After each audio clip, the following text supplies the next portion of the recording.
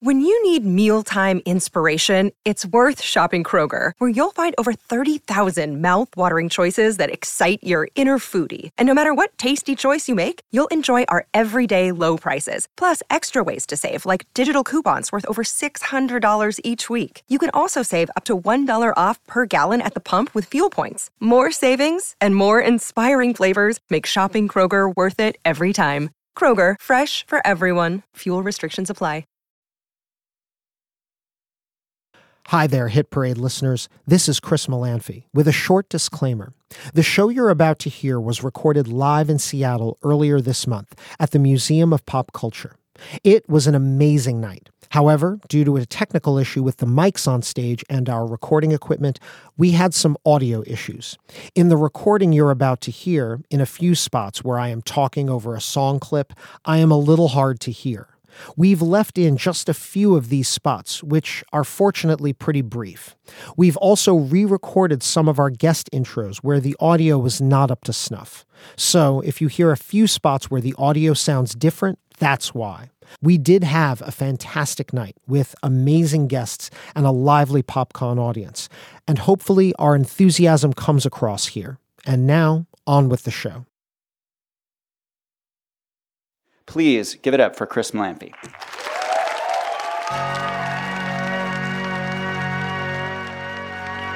Dearly beloved,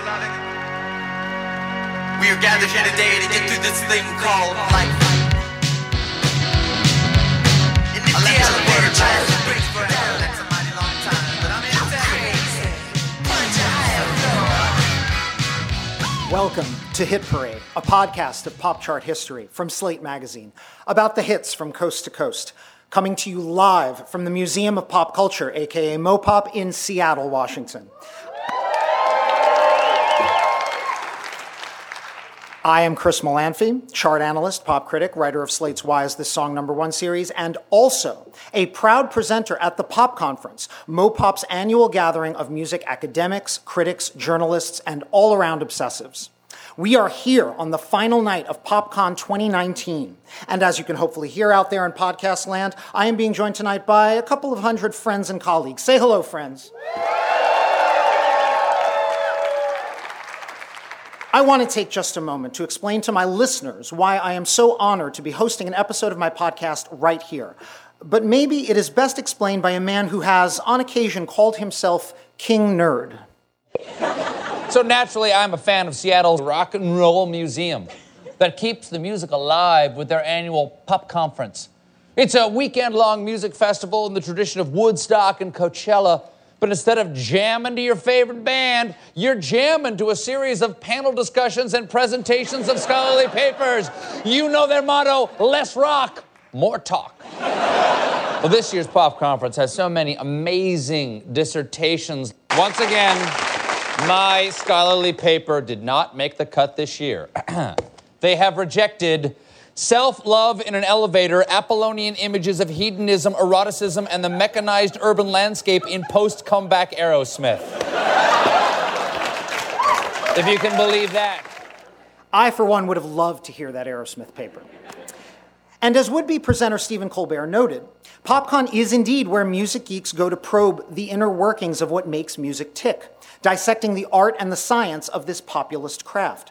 Does this sound familiar? More than once, fellow critics have told me they think of Hit Parade as a monthly PopCon paper turned into a podcast. Guilty as charged.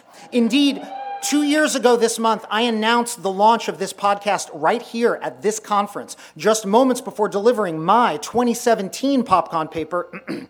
Colbert would have a field day with this one. Lifting My Voice, Plugging One Ear, a charts-based history of the charitable celebrity mega single.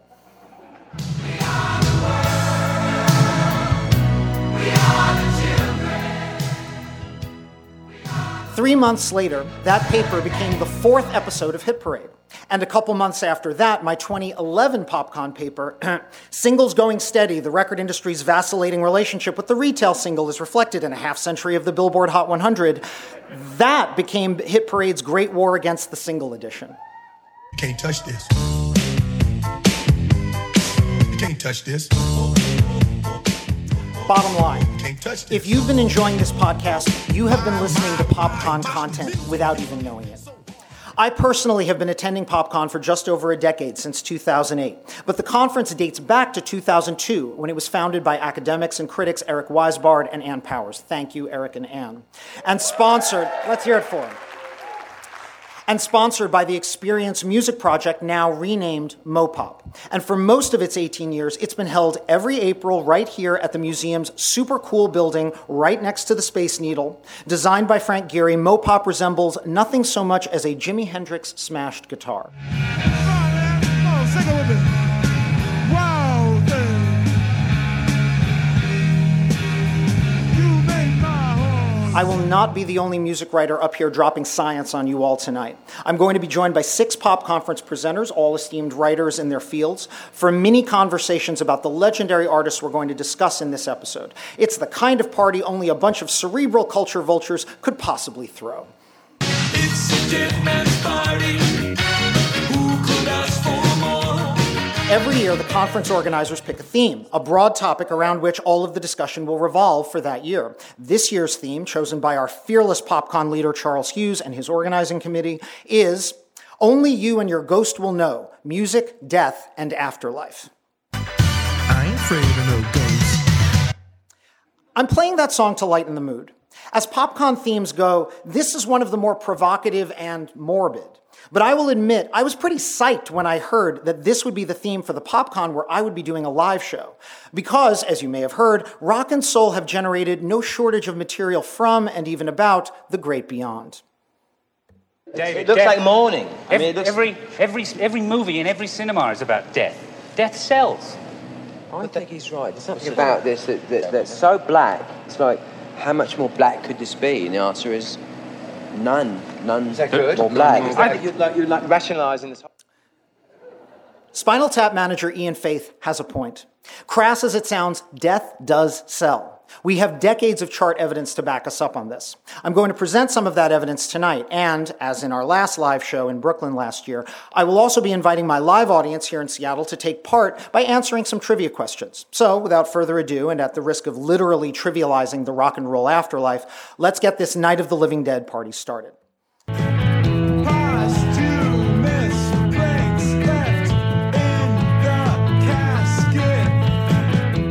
A posthumous hit is specifically defined as a song or an album recorded by an artist that makes the charts after his or her death. Depending on how many charts you look at, there have been dozens, perhaps hundreds of such hits. From Eddie Cochran, who died way back in 1960. Now there are 3 steps to heaven. To, just last year, Miss Aretha Franklin.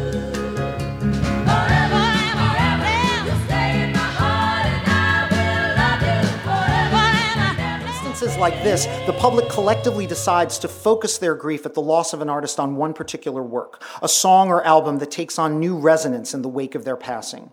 Indeed, speaking of wakes, this chart activity serves a ceremonial purpose, a mass-scale eulogy. Often it happens immediately, and in the 21st century, now that the charts are powered by instantaneous digital data, Billboard will often report sales or streaming figures just days after a death, wherein the deceased's material rises by thousands of percentage points. Tracking these posthumous chart moves might seem crass, maybe even a bit gruesome, but the evidence is also revealing. When confronted with the loss of a well-known artist, what of their work do we organically gravitate towards? How do we celebrate and mourn them? When George Michael died on Christmas Day 2016, unsurprisingly, his most played song at radio that day was Wham's perennial and now sadder than ever, Last Christmas. But who might have guessed a few days later that the most downloaded song would be his contemporaneous Wham ballad, Careless Whisper, its suave sax now suddenly turned sorrowful.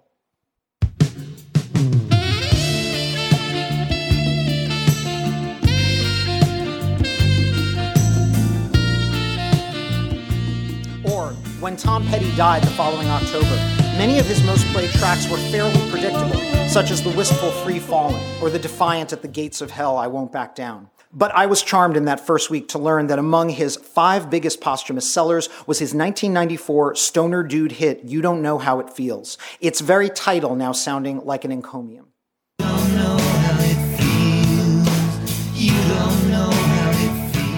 we will march our hit parade to 9 different weeks and test your knowledge of the songs Americans requested, bought, and streamed in order to pay their respects. Let's get right to the first question. We're going back to the 1950s and, predictably, the so-called day the music died. And I promise that is the last time you will hear that shop-worn phrase tonight.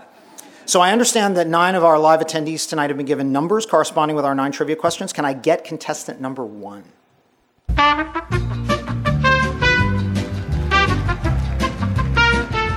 Hi. Hello. What is your name? I am Jennifer. Jennifer, thank you so much. How about a big welcome for our first contestant? And away we go. Of these rock legends, who's the only one who wrote a hit that reached number 1 on the Hot 100 after February 3rd, 1959? A, The Big Bopper, B, Buddy Holly, C, Ritchie Valens, or D, Don McLean? I'm going to go with D, Don McLean.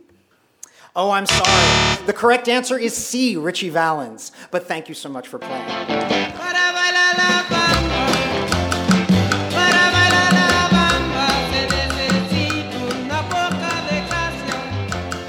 So, choice D was extraneous.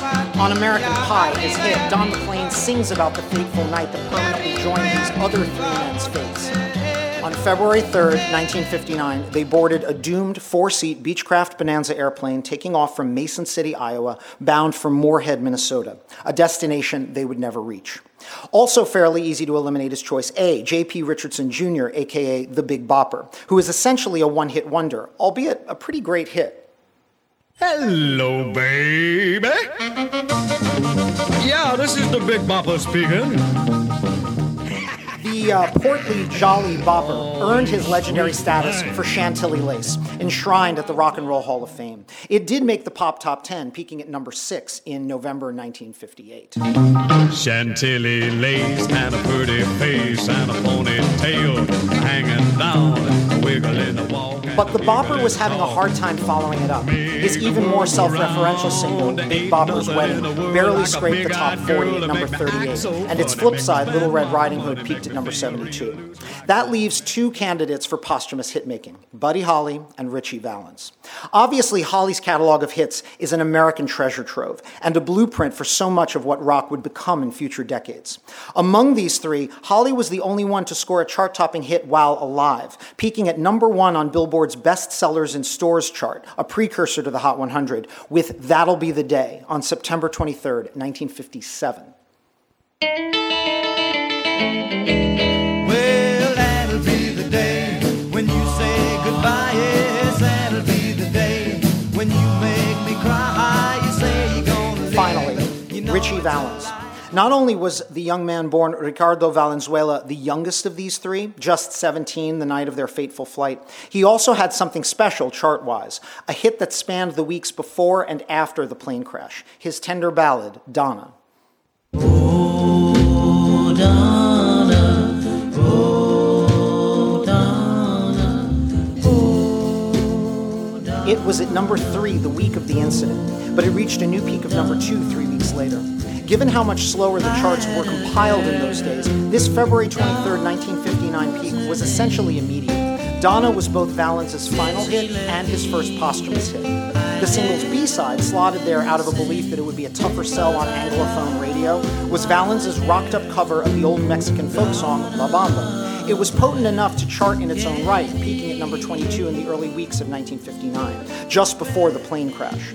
But decades later, that song would become even more famous when 2 of the 3 stars from rock's first major tragedy were enshrined at the cinema. Both Holly and Valens were the subject of rock biopics decades after their deaths. Holly's arrived in 1978 with director Steve Rash's The Buddy Holly Story, a biopic that won nearly universal acclaim for the Academy Award-nominated lead performance by Gary Busey. Yes, that Gary Busey. Yes, an Oscar nomination. And Busey won the National Society of Film Critics Award for Best Actor. Besides renting the movie, you can still watch Busey's performances as Holly on YouTube, and he is indeed impressive, actually singing and playing himself and fully embodying the young Holly.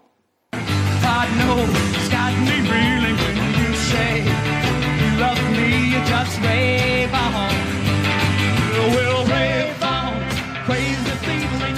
9 years later, in the summer of 1987, came director Luis Valdez's La Bamba, the story of Ritchie Valens, starring Filipino-American actor Lou Diamond Phillips, who, like Busey, was considerably older at the time of filming than the deceased rock star he was playing. La Bamba was more of a popcorn picture, earning no nominations, but generally acclaimed for Phillips's performance and its portrayal of Chicano culture.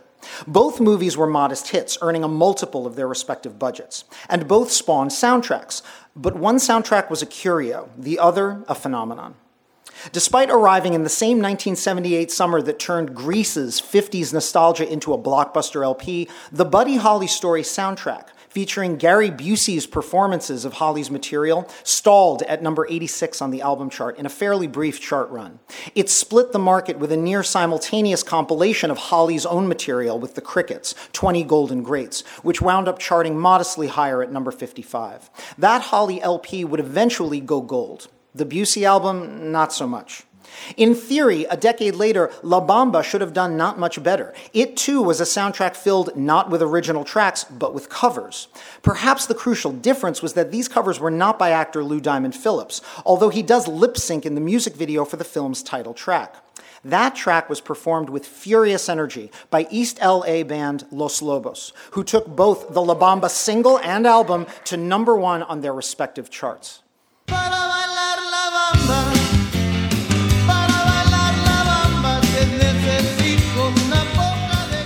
As the album went double platinum in the late summer and fall of 1987, Ritchie Valens had never been more popular. And for simply revamping a Mexican folk song from Veracruz, he earned sole writing credit on a Hot 100 number 1 hit. It is a curious thing how the public will embrace an artist who feels fresh and new to them. By the 1970s, Buddy Holly was a radio staple, and for all of Busey's acclaim, his Holly mostly felt like an acting feat. A decade later, a Chicano artist who died younger and with a much smaller catalog had the whiff of the new to Generation X, a legend hiding in plain sight. Ritchie Valens, in every intersectional sense of this word, was being seen.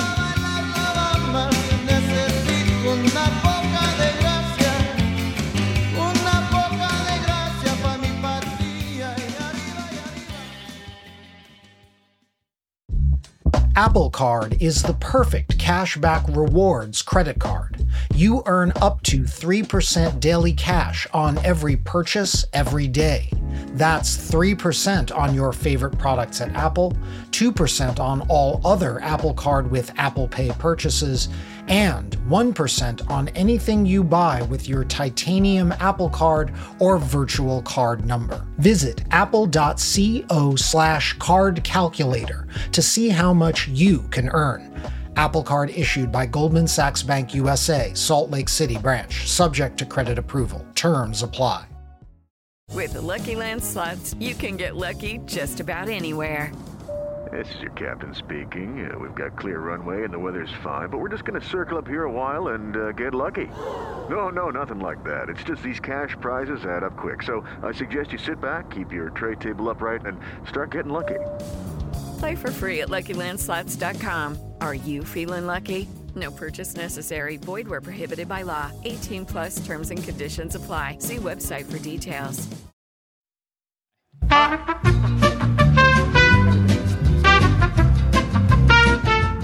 What is your name? Hi, I'm Will. Thank you for participating, Will. You ready for your question? Bring it on. Here we go. What artist scored the Hot 100's first ever posthumous number 1 hit in 1968? A. Otis Redding, B. Keith Moon, C. Janis Joplin, or D. Jimi Hendrix? Don't think it's B. Keith Moon, so I'm down between A, C, and D. A. Otis Redding. That is correct. Nicely done. What you want, honey, you got it. And what you need. Now, Otis Redding first topped the Hot 100 as a songwriter while he was still alive. That happened when this classic song, Respect, was famously turned into a feminist anthem by Aretha Franklin. Her version of Redding's song hit number 1 in the summer of '67. But prior to his passing, Redding had gotten no higher on the Hot 100 than number 21, with his 1965 Otis Blue classic, I've Been Loving You Too Long. I've been loving you. And even after his legendary Monterey Pop Festival performance in the summer of 1967, all of Redding's singles on Stax Records and sister label Volt fell well short of the top 20 on the pop chart. But that same summer is when Otis began writing the song that would change everything. So I'm just gonna sit on the dock of the bay, watching the tide roll away. Sittin' on the Dock of the Bay was not only Redding's sole #1 as an artist, on both the Hot 100 and the R&B chart. It was his only top 20 pop hit and remains his perennial radio standard. But Redding would not live to see its chart-topping success. 2 days after recording the song in December 1967 with co-writer and guitarist Steve Cropper, Redding's twin-engine plane crashed near Madison, Wisconsin. 3 months later, for the week ending March 16th, 1968, Dock of the Bay was at #1, the first posthumous chart topper in Hot 100 history. To talk about this artist and song, I'd now like to bring up the first of my esteemed guests. Emily J. Lordi is the author of Black Resonance, Iconic Women Singers and African American Literature, and the 33 1/3 series book, Donny Hathaway Live. Her music and book reviews have appeared on such sites as The New Yorker, The Atlantic, our own Slate, The Root, The Fader, and the Los Angeles Review of Books. She is an associate professor of English at UMass Amherst. Would you please help me welcome Emily Lordi?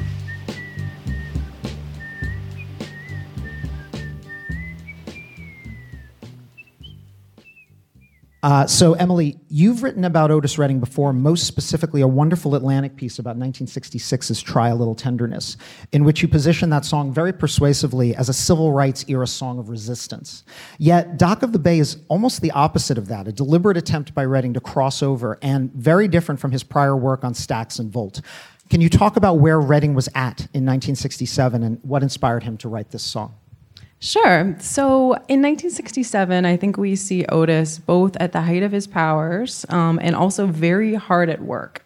So I think of 67 for him as almost what you often refer to on the show as the imperial period, right? That he's on the verge or on the brink of that moment of incredible creative explosion and experimentation where an artist can kind of do anything and his fans will go with him. Dock of the Bay is a good example of that. It does show him experimenting with a slightly different kind of aesthetic, and a sparer, kind of more folksy aesthetic. He's drawing on influences like Dylan and the Beatles at that time. But, you know, he's come off of and has gained confidence from this incredibly successful, first of all, European tour that he does earlier, the previous year, right, with the Stax Review. And then also, of course, his famous, just, you know, incredible performance at the Monterey Pop Festival, as you've noted.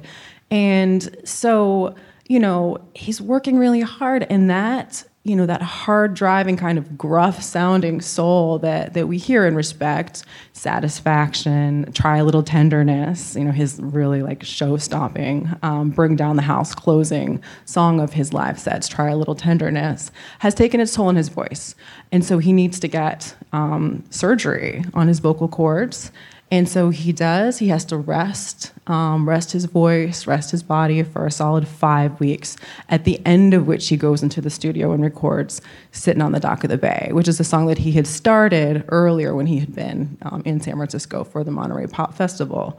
So I see this as being about, you know, Otis at work. And in some ways, I do see it as a song of social commentary that's in some ways about day laborers. You know, if we think about the speaker of the song, not just as Otis Redding himself, but as this kind of persona of somebody who's left his home in Georgia, headed to the Frisco Bay. He's sitting there, you know, 2,000 miles from home. Like, what has brought him out here, right? If not the promise of work, and as I see it, kind of work on the docks, which might not be available at this particular point. So, what is there to do? What form of resistance do you have? You know, except in some cases, just sit there and rest and to think. And so I see this as Otis resting himself, resting his voice, And, just in that way, actually creating a very different kind of artistic statement.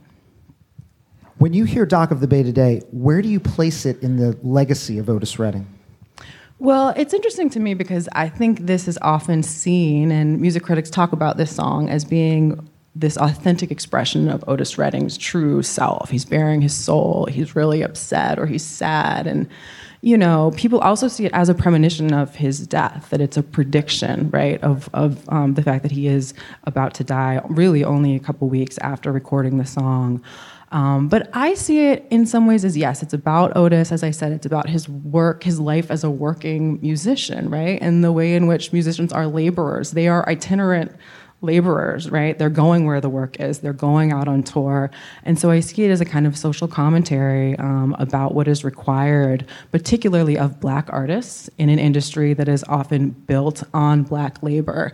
And I see it that way in part because Otis commented on that, on the kind of conditions of Black workers, both on and off stage. So there's a recording that he does at the Whiskey A Go-Go in Hollywood in '66, where in the midst of this really intense, kind of hard-driving set of hits, he stops and he says to the audience, "Do you see how hard we have to work to eat? Do you see how hard we have to work?"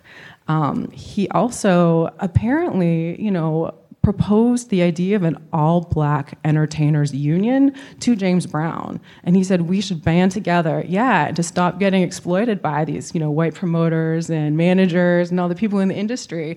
James Brown refused to join forces with him for his own complicated reasons. But the point is just that was Otis's dream. That was one of his dreams. He wanted to own his own label. He wanted to produce his own stuff. He wanted to be his own boss. He wanted to stop being in the position where, as the person sings as the speaker sings in the song, he's got 10 people telling him, what to do, right? And so I see Sitting on the Dock of the Bay as, in some ways, about that, resisting that, saying, if I can't do anything else, at least I can rest for a minute, just sit here and think and not be at everybody else's beck and call. And finally, I'll just say, too, that for that reason, we can see Otis as working in this kind of mode of introspective soul. So we tend to think about soul as this big, spectacular, bombastic performance of the charismatic, especially male figure, right? Sam and Dave's, and Soul Man, and Hold On, I'm Coming, and these kind of big songs, Say It Loud, I'm Black and I'm Proud. But, there's also this quieter, more introspective soul aesthetic that Otis Redding is embodying here.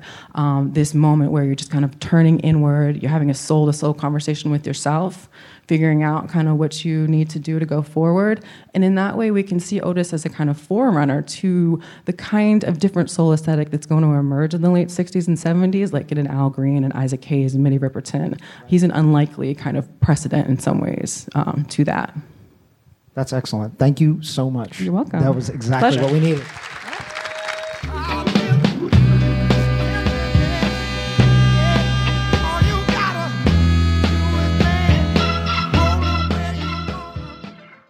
Can I have contestant number 3? Let's hear it for her. Hello. What is your name? Sari. Thank you so much for joining us. Are you ready for your question? Sure. All right, here we go. What early 70s smash became the second ever posthumous #1 hit? A, The Carpenters, Superstar. B, Jim Croce, Time in a Bottle. C, Elvis Presley, Burning Love. Or D, Janis Joplin, Me and Bobby McGee. So I have absolutely no idea on this. That's Complete fine. Stab in the dark. I'm going to go with D, Janis Joplin, Me and Bobby McGee. That is correct. Very nicely done, Sari.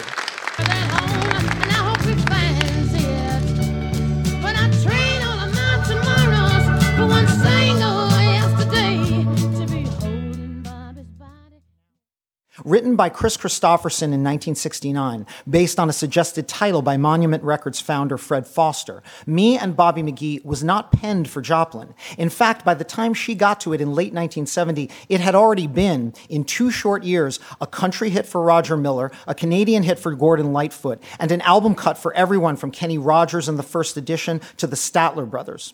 Christopherson's own 1970 version, later used in the Monty Hellman road movie Two Lane Blacktop, is also memorable. Freedom's just another word for nothing left to lose. Nothing ain't worth nothing. But Joplin's chart-topping 1971 smash has basically overshadowed all other versions. To talk about this indelible recording, I'm very fortunate to have Janis's biographer as my guest. Holly George Warren, in addition to writing Janis, Her Life and Music, coming this fall on Simon & Schuster, is also the author of a dozen plus other books. Holly teaches at the State University of New York at New Paltz. Would you please help me give a warm welcome to Holly George Warren?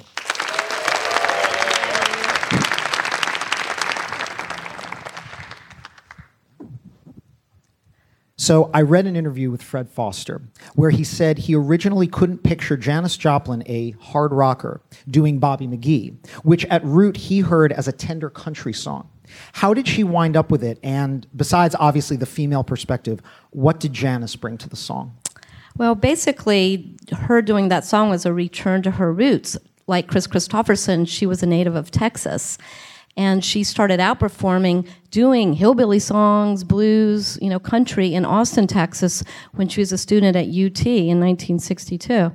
And she had become known, yes, as she was a screamer. A Piece of My Heart, which was actually an R&B song by sung by Irma Franklin. She became known as this screaming, over-the-top, raw, emotive singer. But by the time she started recording the songs for Pearl, she was learning to use more restraint in her vocals. Now, the way she got that song, it's a crazy story, but her manager, of course, was famous Albert Grossman, also Bob Dylan's manager, and also the manager of Gordon Lightfoot. Now, this amazing character in rock and roll history, Bob Newirth, who was known for, the aide-de-camp of Bob Dylan, had become that same role for Janis. He was hanging out in the office one day with Grossman. Gordon Lightfoot's in there playing guitar and plays Me and Bobby McGee. And Bob Newirth's like, what is that song? I got to learn that song. I got to show the song to Janis. He had dinner that night with Janis. They'd already made a date. She always stayed at the Chelsea Hotel. He went to meet her at the hotel, played her this song that he had just learned from Gordon Lightfoot, and she's like, oh my God, I love that song. And she had a Gibson Hummingbird guitar and learned to play the song.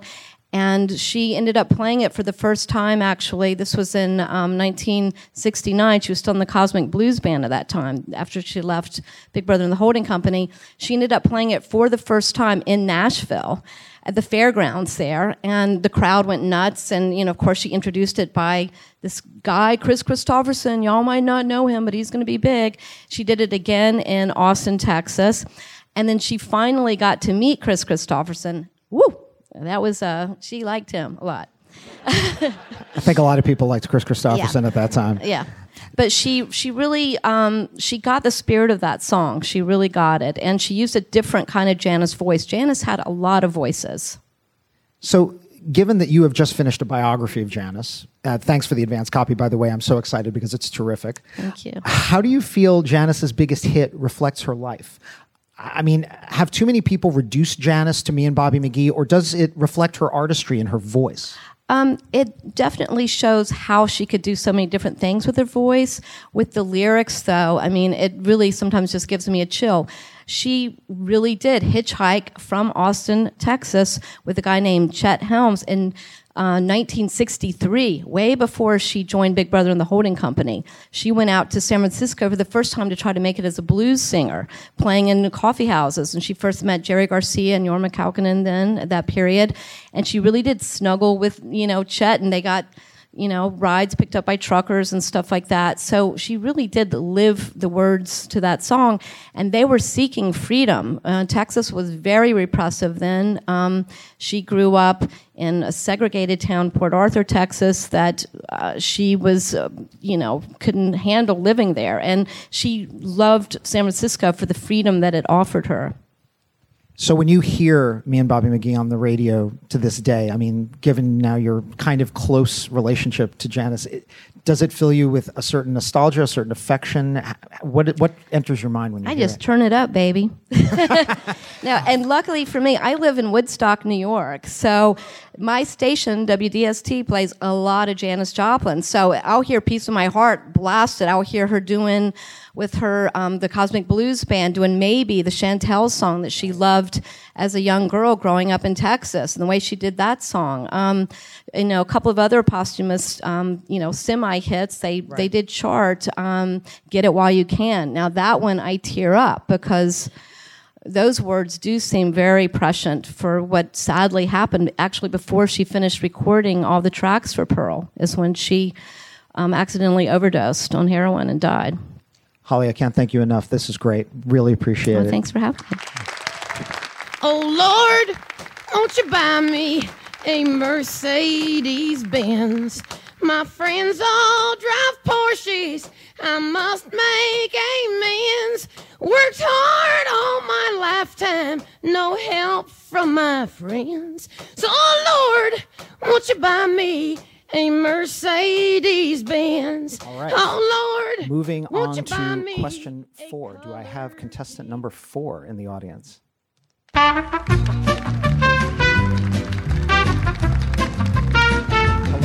Hi. And what is your name? My name is Chris.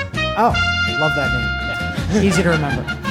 Chris, are you ready for question 4? Sure. All right, here we go. What John Lennon hit, already in the top 10 in early December 1980, soared to number 1 after his murder? A, Just Like Starting Over. B, Woman. C, Watching the Wheels. Or D, Nobody Told Me. Wow. I think everyone knows this one, but I don't. Let's go Woman. I'm sorry, that is incorrect. The correct answer was A, Just Like Starting Over. But thank you, Chris, for participating. Just like starting over. Starting over.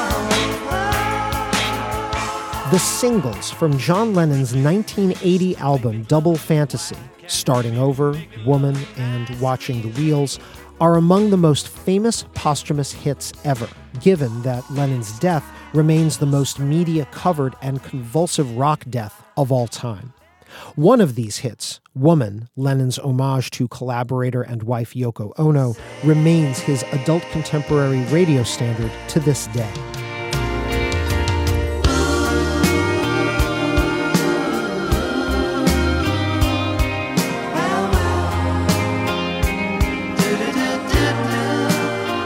But, as this trivia question implies, some may forget that the album's lead-off single was already shaping up as a pretty major hit even before the former Beatles' tragic death on December 8, 1980, at the hand of assassin Mark David Chapman. Just Like Starting Over was a cheeky homage to the rock and roll of Lennon's youth, with John on the verses doing his best Elvis impersonation. It's been too long since we took the time. No one's to blame. I know time flies so quickly.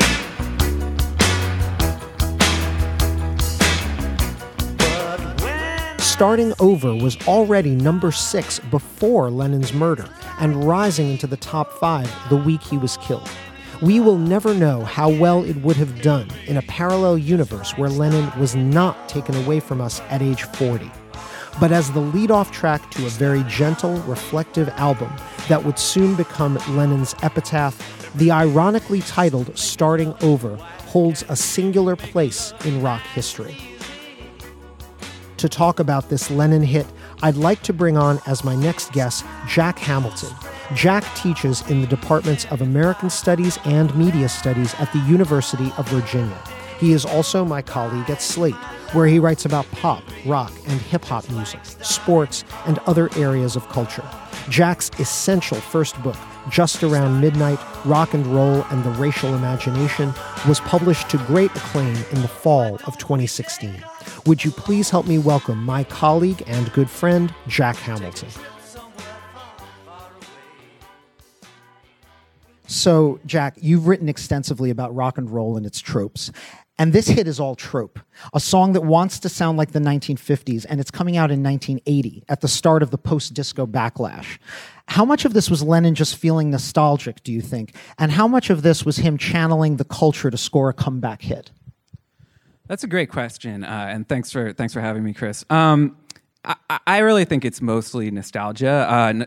Lennon was a hardcore nostalgist, and had been for really his whole career in a lot of ways. The solo album that he made prior to Double Fantasy, which isn't even a solo album because it's co-credited to him and Yoko, really. But was Rock and Roll, which came out in 1975, which was an album of covers and, covers of rock and roll songs from the 50s and early 60s, basically. And if you go back and read interviews with him, particularly the very famous 1970 Rolling Stone Lennon Remembers interview, he talks about rock and roll's just peaked with a whole lot of shaking going on, and we're all trying to get back to that. Even when he's talking about the Beatles, he says we were at our best before we even started recording. That was we wanted to get back to that. So definitely that nostalgia thing. Another thing, in terms of the anti-disco thing, Lennon, by his own account, had been really kind of checked out of music for the last 5 years. I mean, again, it had been 5 years since he'd made his last album. He'd been spending a lot of time in, basically as a house husband, raising Sean. And he gave an interview to Playboy right before his death, a very lengthy interview to David Sheff, and he says that he's been listening to is Muzak and classical music. And I don't really know if that's totally true, but I don't think that he was really plugged in enough to be sort of calculatedly tapping the zeitgeist to be this is what's gonna sell. And lastly, I would just say that I'm personally maybe I'm much more of a Paul guy than a John guy, but we're out there. Tapping into the zeitgeist kind of cynically to make that hit. That's a Paul move. And you say that as a devoted Paul fan. Yeah, totally. I mean, that's a Paul move, not a John move. Fair enough. So it has always seemed difficult to me to take this single and album out of their tragic context and assess them properly. I mean, opinion on them swung widely, both back then and in the decades that followed. Almost 40 years later now, where do you think Starting Over and Double Fantasy sit in Lennon's oeuvre? Can we finally just regard them as music? No, I think it's always going to be kind of impossible to separate them from their context. The great critic Simon Frith, shortly after Lennon's death, wrote an obituary for him, or sort of a eulogy in New York Rocker magazine. And Frith has this amazing line where he says that John Lennon was the only rock singer who could sing the word "we" convincingly, which, I mean, is just an incredible thing to say. And it's just and just like Starting Over is a "we" song, and there's an aspect of it that I think resonated with his fans, where obviously he's singing it presumably to Yoko. It's a love song, but it's got that, it's the word "we," I think, is in its opening lines, or that sort of first person plural construction.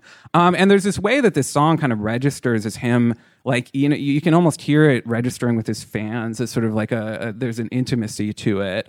And it's also just, I mean, I don't know, the circumstances around John Lennon's death are just so sad. And there's something about Double Fantasy. When it first came out, it was kind of received, got kind of mixed reception. Right. And a lot of critics kind of knocked it for being, it's it's just this middle-aged guy talking about sort of being happy and kind of bored, which was something that it got knocked for at the time. And in retrospect is one of the most charming aspects of the album. I mean, I think of certainly Watching the Wheels, I think is actually an even better song than this one, significantly better, partly because it's about such an interesting topic, which is basically being middle-aged, and being this sort of I'm just sitting here watching the wheels go round and round, and it's kind of fun, and everyone thinks I'm crazy because I'm not really doing anything, but this is what I'm choosing to do, and that's an interesting thing to write a song about. Yeah, so I mean, I really think that it's really difficult to sort of, and it's also just such a moving document of his relationship with Yoko and his sort of their love for each other, and thinking about Yoko as someone who just put up with so much abuse from his fans and sort of rock fans, a lot of which was very sexist and racist, and a lot of it was just sort of fans being kind of obnoxiously proprietary over this idol of theirs.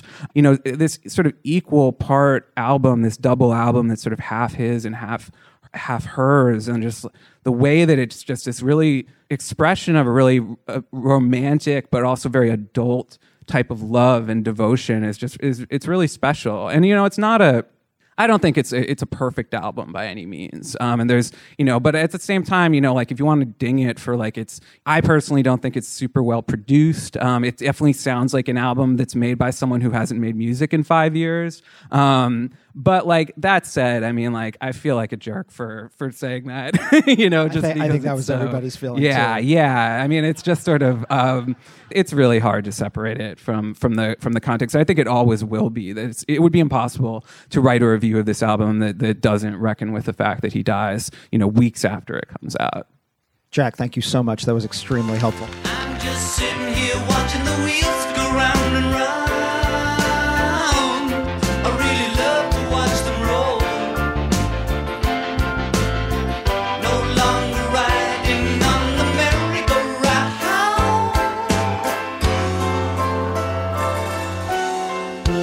I just had to let it go.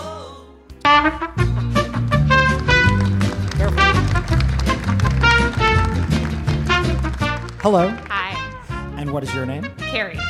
Carrie, thank you so much for joining us. Thank you. Are you ready for question 5? I am. All right. How long after the death of Freddie Mercury did the movie Wayne's World debut in movie theaters? A, less than 2 weeks. B, less than 3 months. C, more than a year. Or D, more than 2 years. I think I'm going to go with C, more than a year. I'm sorry, the correct answer was B, less than 3 months. But thank you so much Thank for you. participating.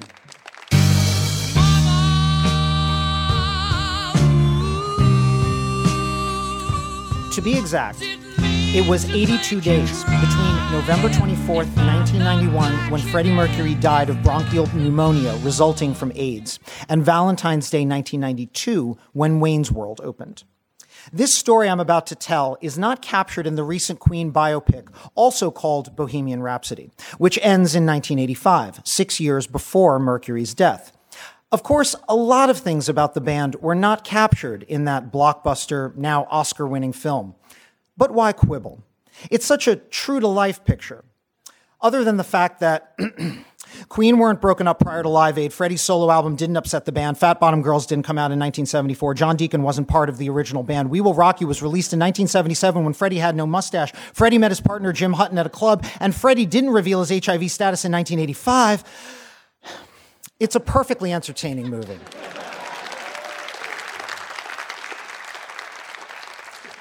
This is PopCon. We care about the details here.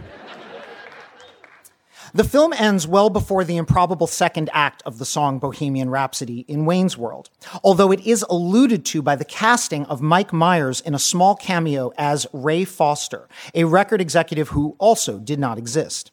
But the omission of the song's 1992 comeback is a bit of a pity, because as true stories about Queen go, Bohemian's second act is one of the best. In early 1991, before anyone outside of Queen's inner circle knew Freddie was at death's door, Paramount Pictures greenlit a movie based on Wayne's World, a series of wildly successful Saturday Night Live sketches depicting Wayne and his buddy Garth on a cable access TV show. Lead actor Mike Myers had always planned for his Aurora, Illinois dude bro character Wayne Campbell to headbang to Bohemian Rhapsody. The shooting of the film was reportedly and infamously tense, with Myers at one point even threatening to walk if Rhapsody could not be cleared for use in the now famous car scene. I think we'll go with a little Bohemian Rhapsody, gentlemen. Good call.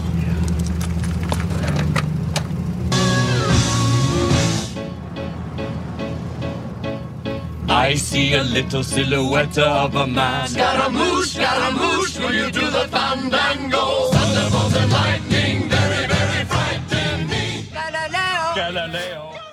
When the members of Queen were approached by the Wayne's World producers for clearance of the song, guitarist Brian May brought the video clip that they furnished of the headbanging scene to lead singer and Bohemian songwriter Freddie Mercury.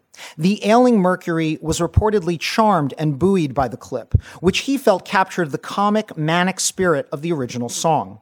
He approved the clearance for the film. In essence, Mercury, while still alive, was about to not only give a second win commercially to his most famous composition, he was writing his own epitaph.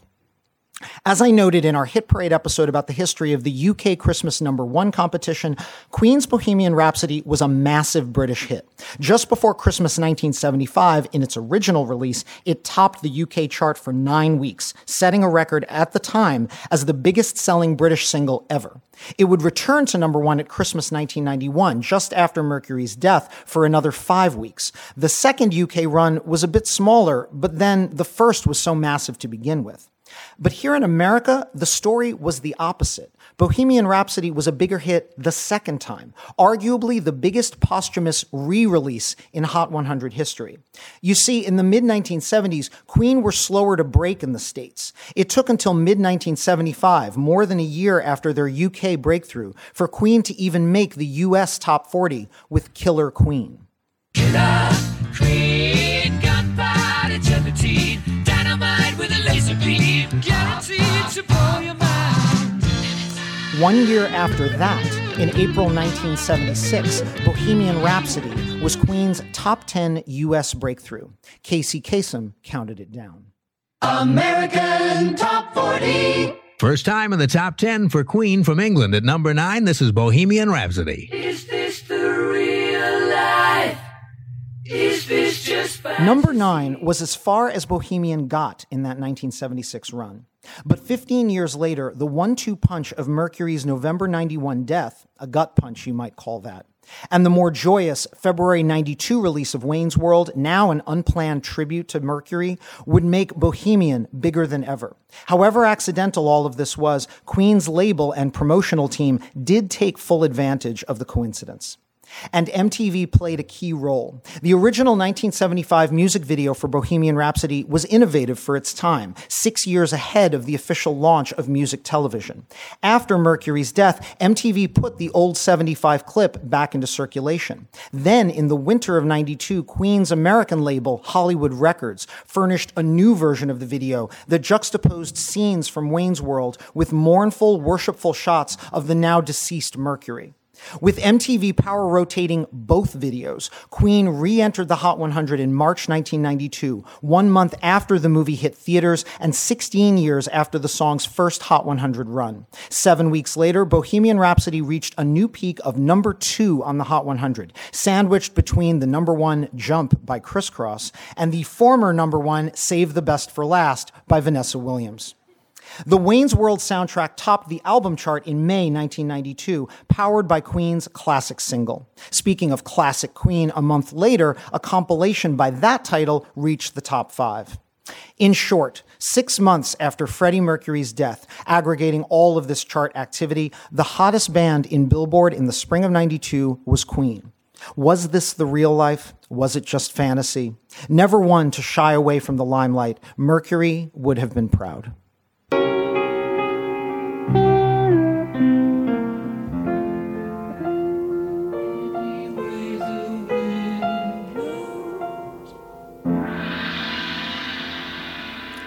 All right, we're going to move on now to question 6. Can I have contestant number 6?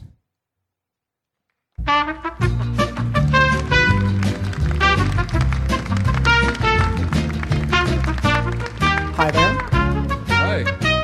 What is your name? I'm Paul. Paul, thank you so much for participating. Are you ready for your question? I think so. All right, here we go. A decade after the death of Karen Carpenter, which 90s alt-rock act scored a top 30 modern rock hit with a cover of a Carpenters single? A, The Cranberries, B, Sheryl Crow, C, Four Non-Blondes, or D, Sonic Youth? I'm going to say Sheryl Crow, B. I'm sorry, the correct answer is D, Sonic Youth. Don't you remember you told me you loved me, baby? You said you'd be coming back this way again, baby.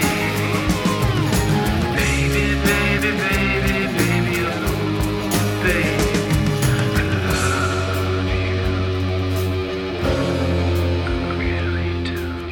you. Written by Bonnie Bramlett and Leon Russell, Superstar has been recorded many times, but no version was a bigger hit than the version by Superstar sister-brother duo, The Carpenters, whose deathless version reached number 2 in the fall of 1971. Don't you remember you told me you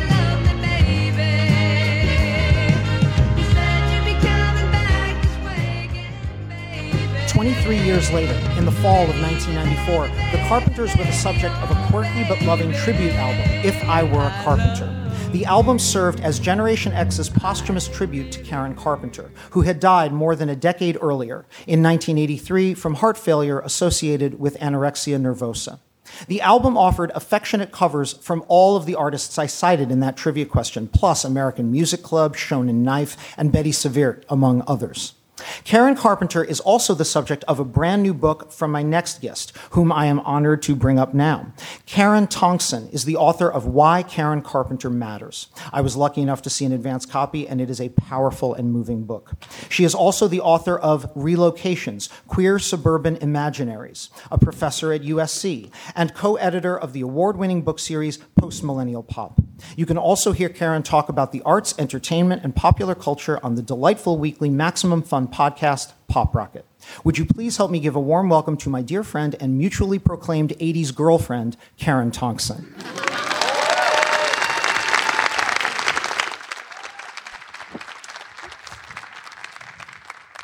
I want to focus our discussion on the Carpenters' 90s rehabilitation, because unlike the other acts we're discussing today, the Carpenters scored all their big hits when Karen was still alive. This tribute album was sort of Karen Carpenter's posthumous moment. But I think you and I, as Gen Xers who appreciated Karen and Richard's music the first time, both have mixed feelings about this hipster reevaluation. So how did you feel about If I Were a Carpenter in 1994, and how do you feel about it now? In the historical parlance of homosexuality, of which I very deeply identify, from the 19th and 20th century, there is this notion called a beard.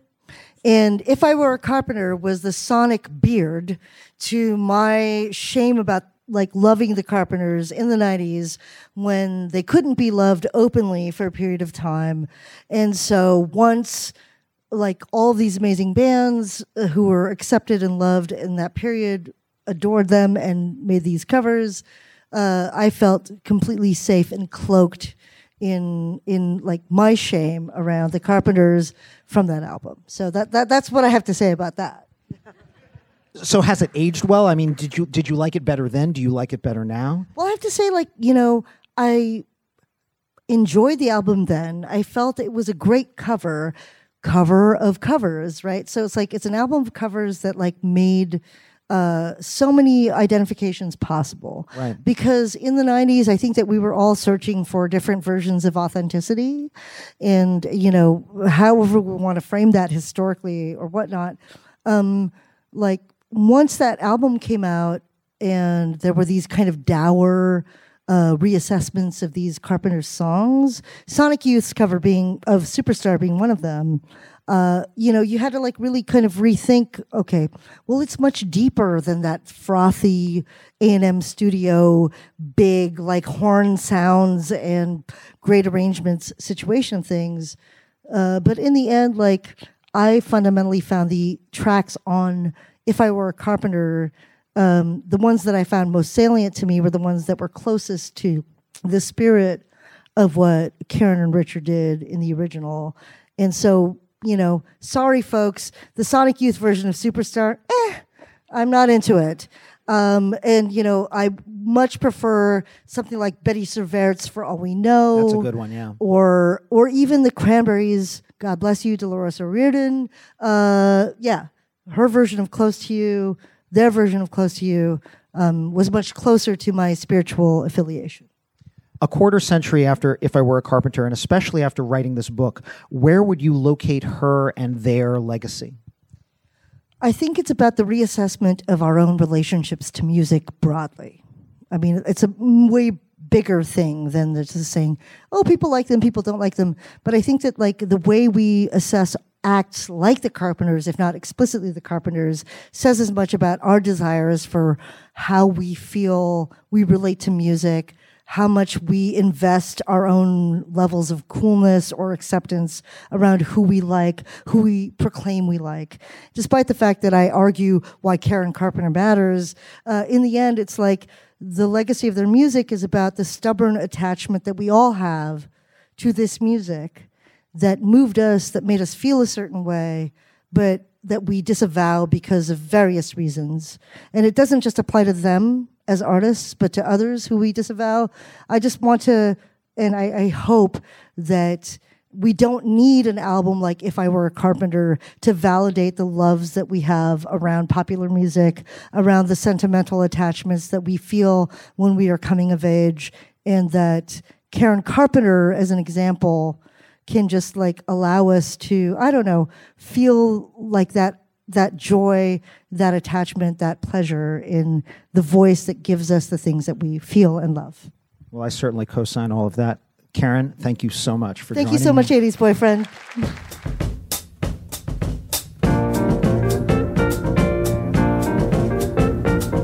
Talk about love, how it makes life complete. You can talk all you want, make it sound good and sweet, but the words have an empty. Can I get the contestant for question 7?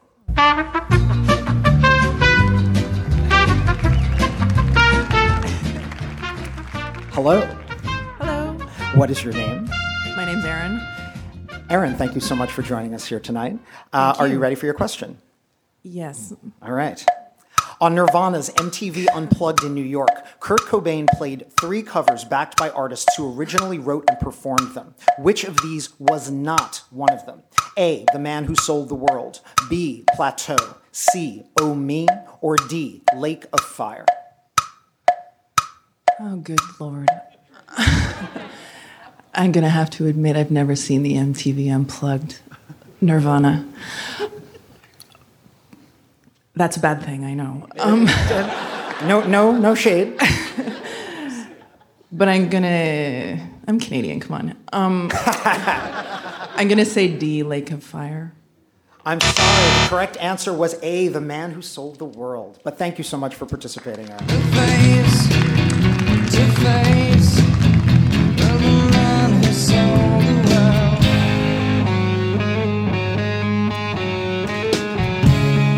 The key to this question is knowing whom Kurt Cobain had on stage with him the night of the MTV Unplugged concert.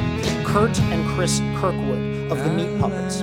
Cobain chose to cover 3 of their songs, Plateau, Oh Me, and Lake of Fire, from their 1984 psychedelic cowpunk album Meat Puppets 2.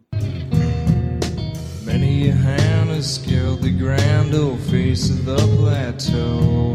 Some belong to strangers. Cobain did not have on stage with him that night David Bowie, whose Man Who Sold the World Nirvana performed earlier in the evening. Last fall, when I asked Charles Hughes, organizer of the Pop Conference, if this year's theme of music, death, and afterlife had been chosen specifically because PopCon would fall immediately after the 25th anniversary of Kurt Cobain's death, he told me it was just an uncanny coincidence. When I got over my chills, I realized we would have to commemorate what I and many critics feel is rock's most famous self-directed funeral. Recorded live in November 1993 and rebroadcast practically on a loop on MTV in the days after fans learned on April 8, 1994 of Cobain's suicide, Nirvana's MTV Unplugged was a unique, fully conceived swan song. I know I am not the only Gen Xer who assuaged his grief rewatching this performance. When it was released as the album MTV Unplugged in New York later that year, it not only debuted at number 1 on the album chart, typical for Nirvana after their breakthrough, it was ultimately certified 5 times platinum, on a par with their studio album In Utero, and second only to the totemic 10 times platinum Nevermind. Given the timing of our show tonight, I am especially fortunate to have as my guest Charles R. Cross, who has written 9 books, including the great Heavier Than Heaven, the biography of Kurt Cobain, a New York Times bestseller and winner of the 2002 ASCAP Award for Outstanding Biography. He is also the author of Room Full of Mirrors, the biography of Jimi Hendrix, and was the co-author with Ann and Nancy Wilson of Kicking and Dreaming, a story of heart, soul, and rock and roll. Would you please welcome Charles R. Cross?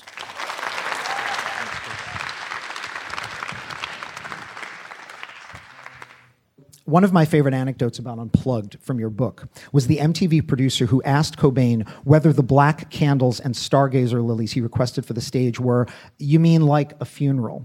And Cobain responded that that was exactly what he wanted.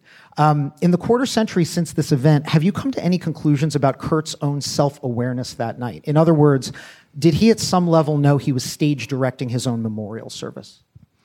In some ways, I don't think he did. I mean, remember, Kurt dies April 5th, 1994. And he had had near-death instances throughout his life. There are at least 10 that family members talked about, and there's an overdose in March in Rome.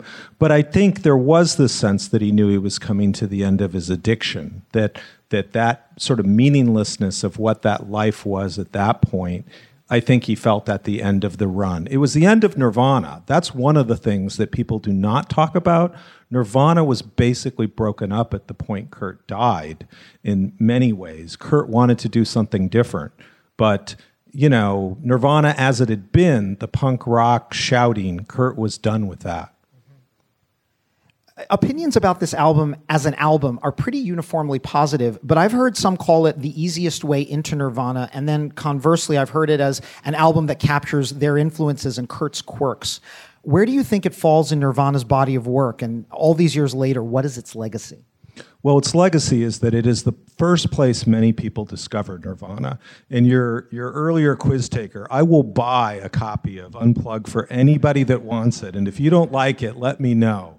But it's a guaranteed any Nirvana fan or anybody that loves music will just simply love the way they approach these songs. Kurt essentially recrafts Nirvana. He recrafts the idea of punk songwriting in this 90-minute segment. He kind of takes these songs that we know as these loud screamers and shouters, and he strips them down to sort of untarnished blues songs, which is what they are at their heart. And in some ways, I think it's a great critical moment because he links modern rock and roll with stuff from the plantation and the ice houses where rock began. Nobody thought that was possible at an Unplugged. To call Nirvana's Unplugged the greatest Unplugged, that's like the understatement of the century. It's the greatest thing that ever was on MTV. Do you have a favorite track on MTV Unplugged? One that kind of encapsulates the album for you? I love Something in the Way. I mean, that is a track that, Where Do You Sleep Last Night? I love every song on this. You can't miss because you feel the vulnerability of Kurt, like essentially almost breaking. He is breaking down on stage. And yet you also feel when he looks at you that you have the eye contact more than any other performance that Nirvana did. You feel you really get Kurt Cobain on stage. I'm relying on my memory here, but I remember you also said something interesting about his performance that night of Pennyroyal Tea, that it had kind of, an ache to it. Well, there is this kind of deep heart pain that you can feel in Pennyroyal Tea, a song that Kurt had been working on for quite a while, and that when it finally kind of came together on In Utero, it's a monster kind of pop hit. But he takes it Unplugged, and you feel when you watch that performance that he's not maybe going to finish it. And that's the kind of vulnerability that what makes this so special. Charles Cross, thank you so much for joining me tonight. Welcome. I really appreciate it. It's great to see you. Sit and drink Pennyroyal tea. Still Is contestant number 8 ready to go? And here he comes.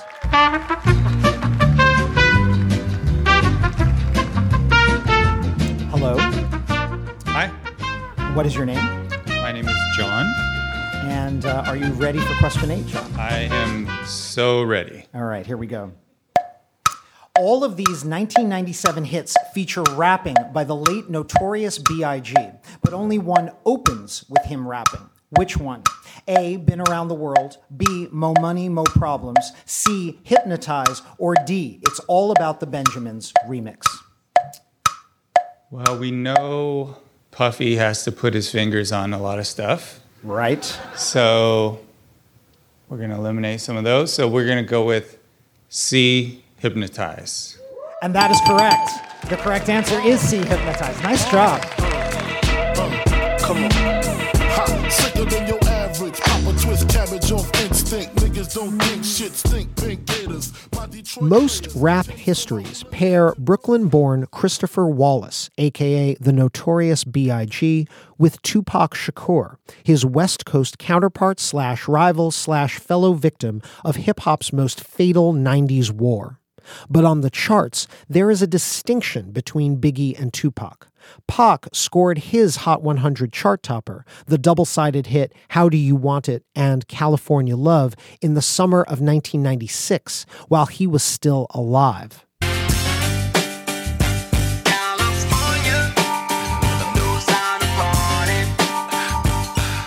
Biggie, on the other hand, never lived to see his name on top of Billboard's flagship charts.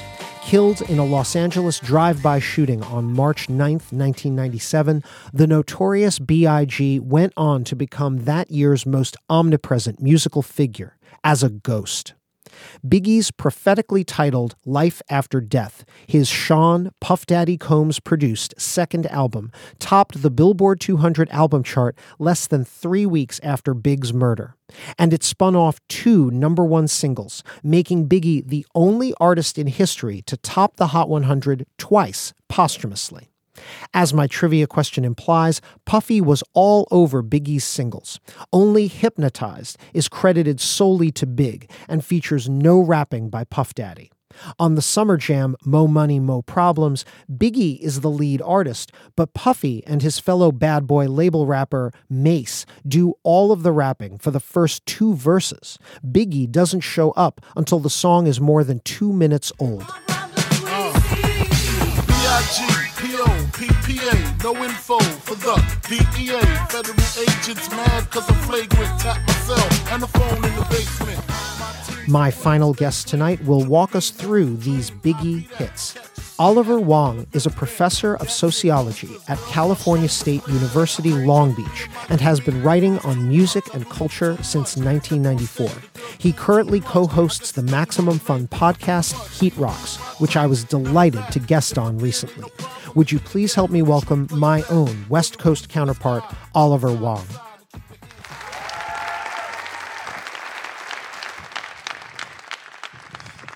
This is awesome.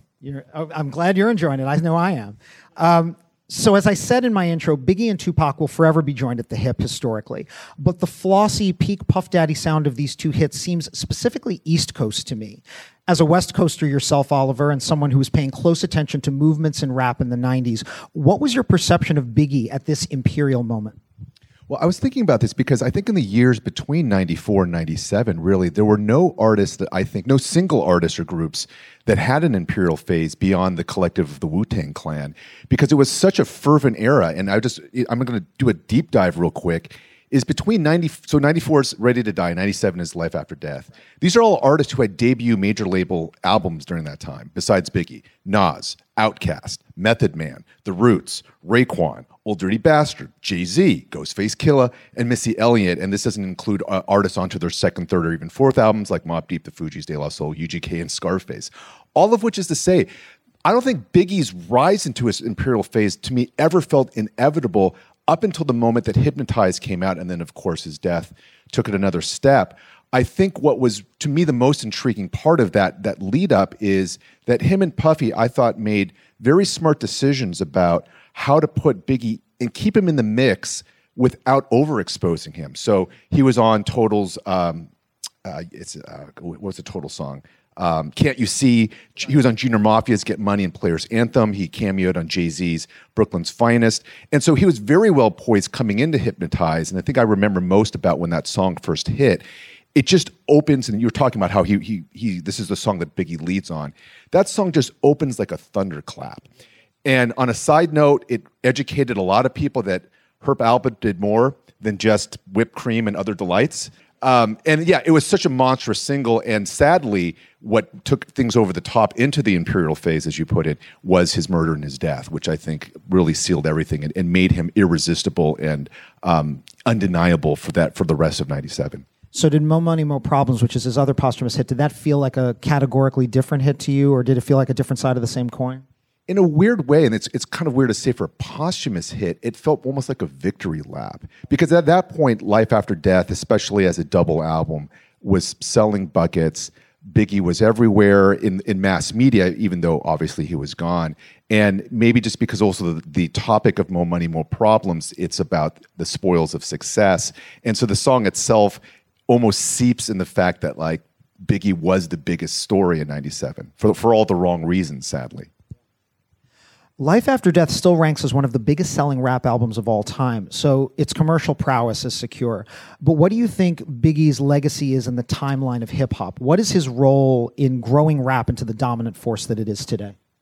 Well, I'm going to start with a mildly hot take, which is to say that Biggie dying at the top of his fame, but having a very small catalog, means that we never had to suffer through him falling off, which I think happened to a lot of his contemporaries who are all vying for greatest of all time rapper status, but their mid-late career all had mediocre stuff. So you think your Jay-Z's, your Eminems, your Nas's, your Lil Wayne's, etc. We never had to see that happen to Biggie, and I think for that reason, those two albums and that 97 year really helped to fix his status in that sense. To answer your question, though, the thing that I remember most about Biggie and Tupac is that what took them to the top, besides their lyrical talent, was they were two of the most charismatic rappers that hip hop has ever seen, and Biggie in particular. And I think Biggie was, even more than Tupac, was the consummate crossover artist in terms of being incredibly appealing to mainstream pop listeners without ever losing his reputation amongst the quote unquote, rap fanatics or hardcore hip hop heads. And that it's to such an extent that even 22 years later, anyone vying to be the best rapper alive is always going to be within Biggie's shadow and chasing this ghost, and largely, I think, in vain. This is excellent. Thank you so much, Oliver. Thank you. My pleasure. I've been had skills, Cristal still, hot bills in Brazil. About $1 million of ice grill, make it hard to figure me. Nigga be kicking me in my asshole. We're nearing the end of our program. We have one more trivia question, and I'd like to bring up contestant number 9.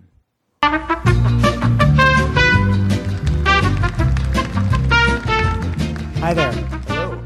Thanks for joining us. What is your name? I'm Bill. Bill, are you ready for question number 9? Ready as I'm going to be. All right, that's the spirit.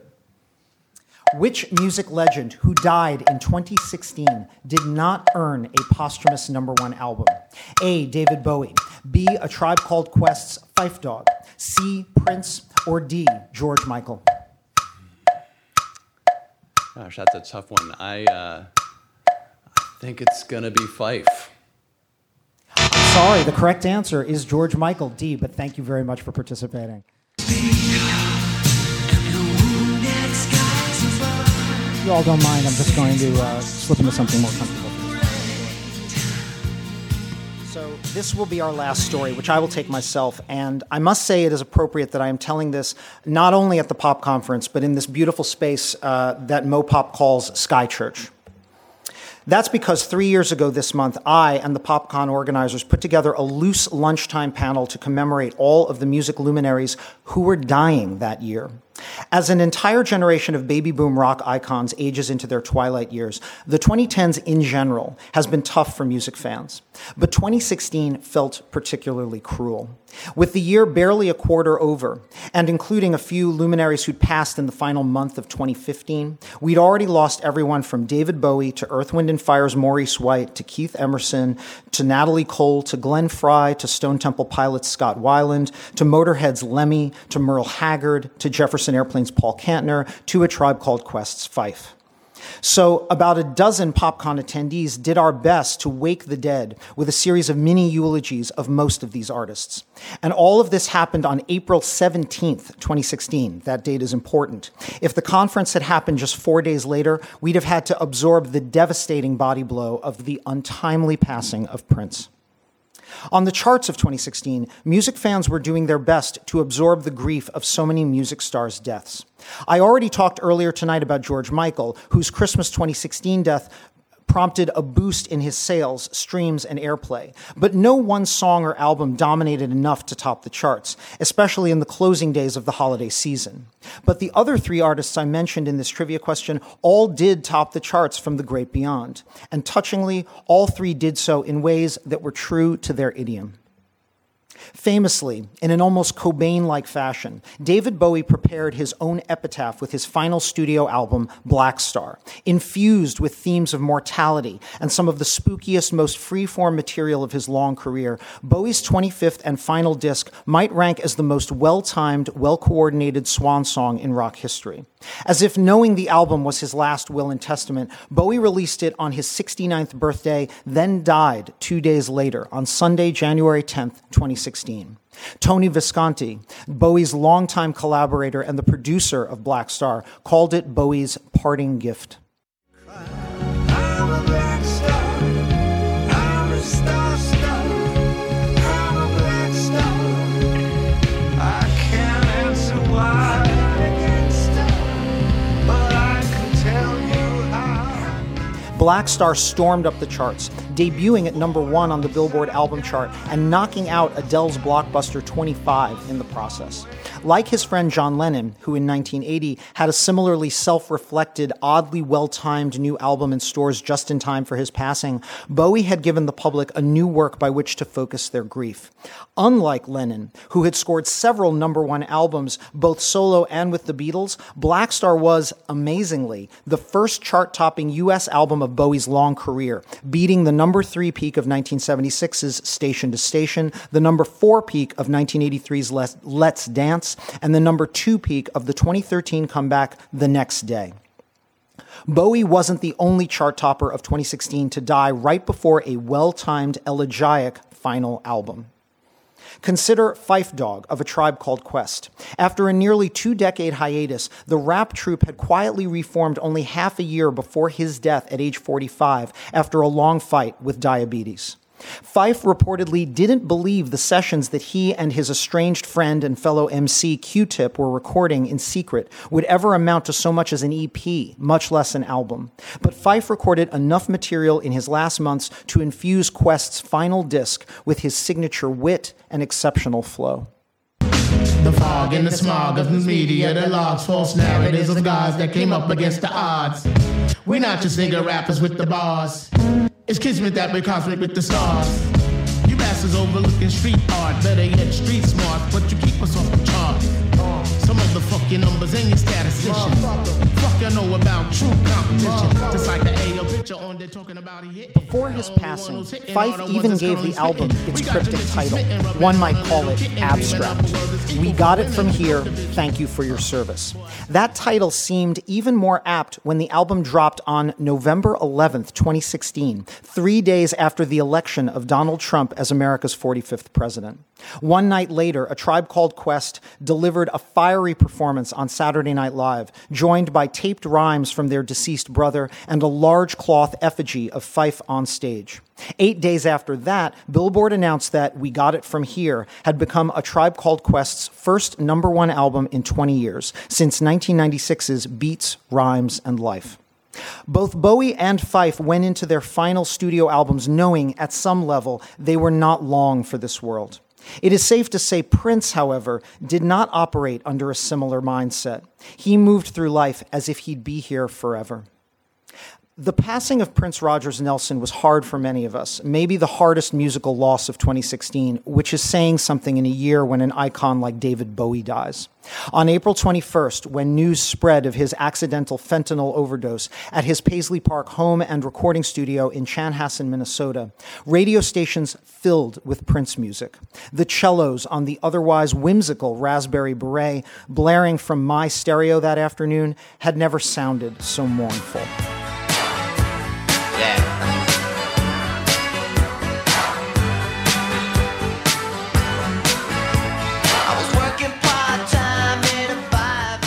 He had just issued a pair of new albums, Hit and Run Phase 1 and Phase 2, the previous fall. Normally, an artist's newest album is the first to benefit from an untimely passing, like Bowie with his 2-day-old Black Star, or John Lennon's roughly 3-week-old Double Fantasy at the time of his death. But Prince's 2 hit and runs were not quite immediate enough or commercially potent enough to serve as the locus of fans' grief in the days just after his passing. Instead, Americans chose to celebrate Prince by consuming, well, a little of everything. Prince died on a Thursday, the last day of Nielsen and Billboard's tracking week. And yet, based on that one day of digital sales, 6 Prince singles re-entered the Hot 100 the following week. And that one day of sales gave Prince his first #1 album in a decade, as the compilation The Very Best of Prince topped the Billboard 200 for the first time. Right behind it was Purple Rain, Prince's 1984 magnum opus, back in the top 10 for the first time since 1985. The next week, with another 7 days of sales, all 6 of these classic Prince singles were among the top 30 tracks on the Hot 100, from Let's Go Crazy to Little Red Corvette.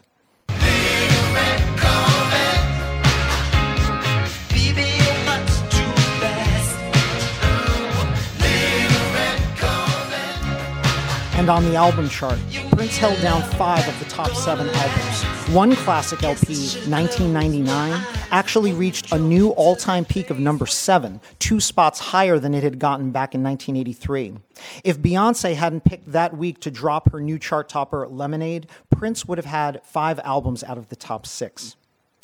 All of this monstrous chart activity would surely have thrilled Prince, who was a fierce competitor to his final days. He was also, rather notoriously, not a fan of streaming or digital music in general. Which brings me to the final quirk of Prince's posthumous chart rampage. The day he died, very little of his music was on YouTube, and essentially none on Spotify or the Apple Music streaming service. Although his label freed up some of this material on streaming services in the initial weeks after his passing, Billboard reported that the overwhelming majority of Prince's April and May 2016 chart action was driven by old-fashioned sales. I myself recall going to my local Brooklyn bar the night of April 21st, just hours after Prince's death, and finding the 20-something bartenders not playing Prince because they couldn't find his music on Spotify. I handed them my iPhone, and they connected it behind the bar to play my collection of MP3 files I had ripped from my old compact discs. In short, in the weeks immediately after his death, Prince got his fondest wish. He was not only commanding the charts, something he loved to do his whole life. He was compelling hundreds of thousands of Americans to buy music, the old-fashioned way. Sure, Tower Records and the Virgin Megastore were long gone by 2016. Maybe some of those Prince sales were CDs mail-ordered on Amazon, or even, heaven forbid, $1.29 MP3 downloads. Maybe only a fraction of those sales were at brick-and-mortar retailers, a Walmart here, a Best Buy there, maybe even an Urban Outfitters or a Rough Trade.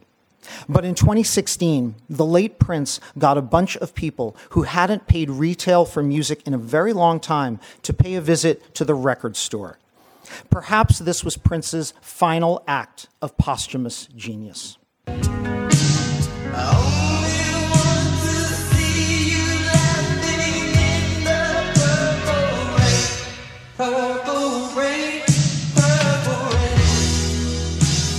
I hope you all enjoyed this episode of Hit Parade.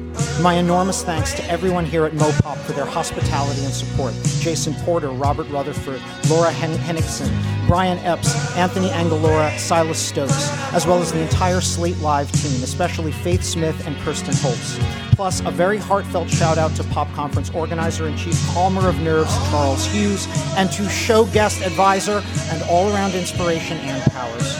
My fearless producer is Chris Berube. He's been queuing up songs all night. Let's hear it for him.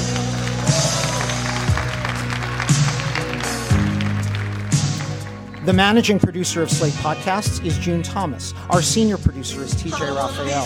And Gabriel Roth is the editorial director of Slate Podcasts. Check out their roster of shows at slate.com/podcasts. You can subscribe to Hit Parade wherever you get your podcasts, in addition to finding it in the Slate Culture Gabfest feed. If you're subscribing on Apple Podcasts, please rate and review us while you're there. It helps other listeners find the show. And please tell your friends. Thanks for listening, and thanks to all my friends here in Seattle for joining us here tonight. I look forward to marching the Hit Parade back your way. Until then, keep on marching on the one. I'm Chris Melaniphy.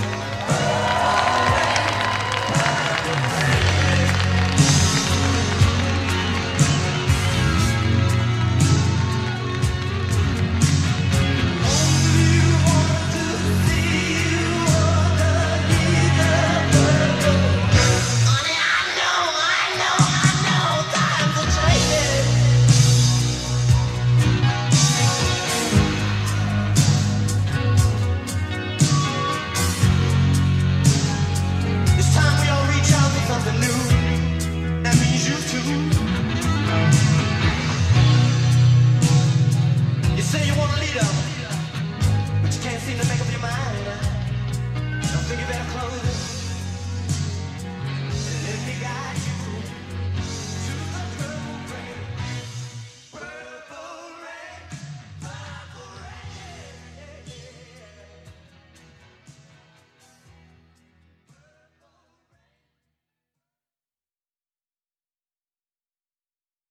is Ryan here, and I have a question for you. What do you do when you win? Like, are you a fist pumper, a woohooer, a hand clapper, a high fiver? I kind of like the high five, but if you want to hone in on those winning moves, check out Chumba Casino. At ChumbaCasino.com, choose from hundreds of social casino style games for your chance to redeem serious cash prizes. There are new game releases weekly, plus free daily bonuses. So don't wait. Start having the most fun ever at ChumbaCasino.com. No purchase necessary. VGW Group. Void where prohibited by law. See terms and conditions. 18+. Hi, this is Dahlia Lithwick, host of Slate's legal podcast, Amicus. If you're listening to this show, you might be interested in Amicus's live show that we're hosting in Washington, D.C. on Tuesday, May the 14th. My colleague, Mark Joseph Stern, and I will be talking to some amazing guests, including Sherrilyn Ifill and a sitting state Supreme Court justice, all about how originalism, a relatively recently invented way of interpreting the Constitution, has taken over the Supreme Court and radically reshaped the law. It's been doctrinal rocket fuel for the conservative legal movement and facilitated the rolling back of abortion rights, the expansion of gun rights, and the obliteration of the separation of church and state. And as another wildly consequential Supreme Court term careers to its end, the court's originalists are on a tear. But there's something you can do about it, and we hope you'll join us in D.C. on May 14th to explore the possible pathways out of the current situation. Go to slate.com/amicuslive for tickets.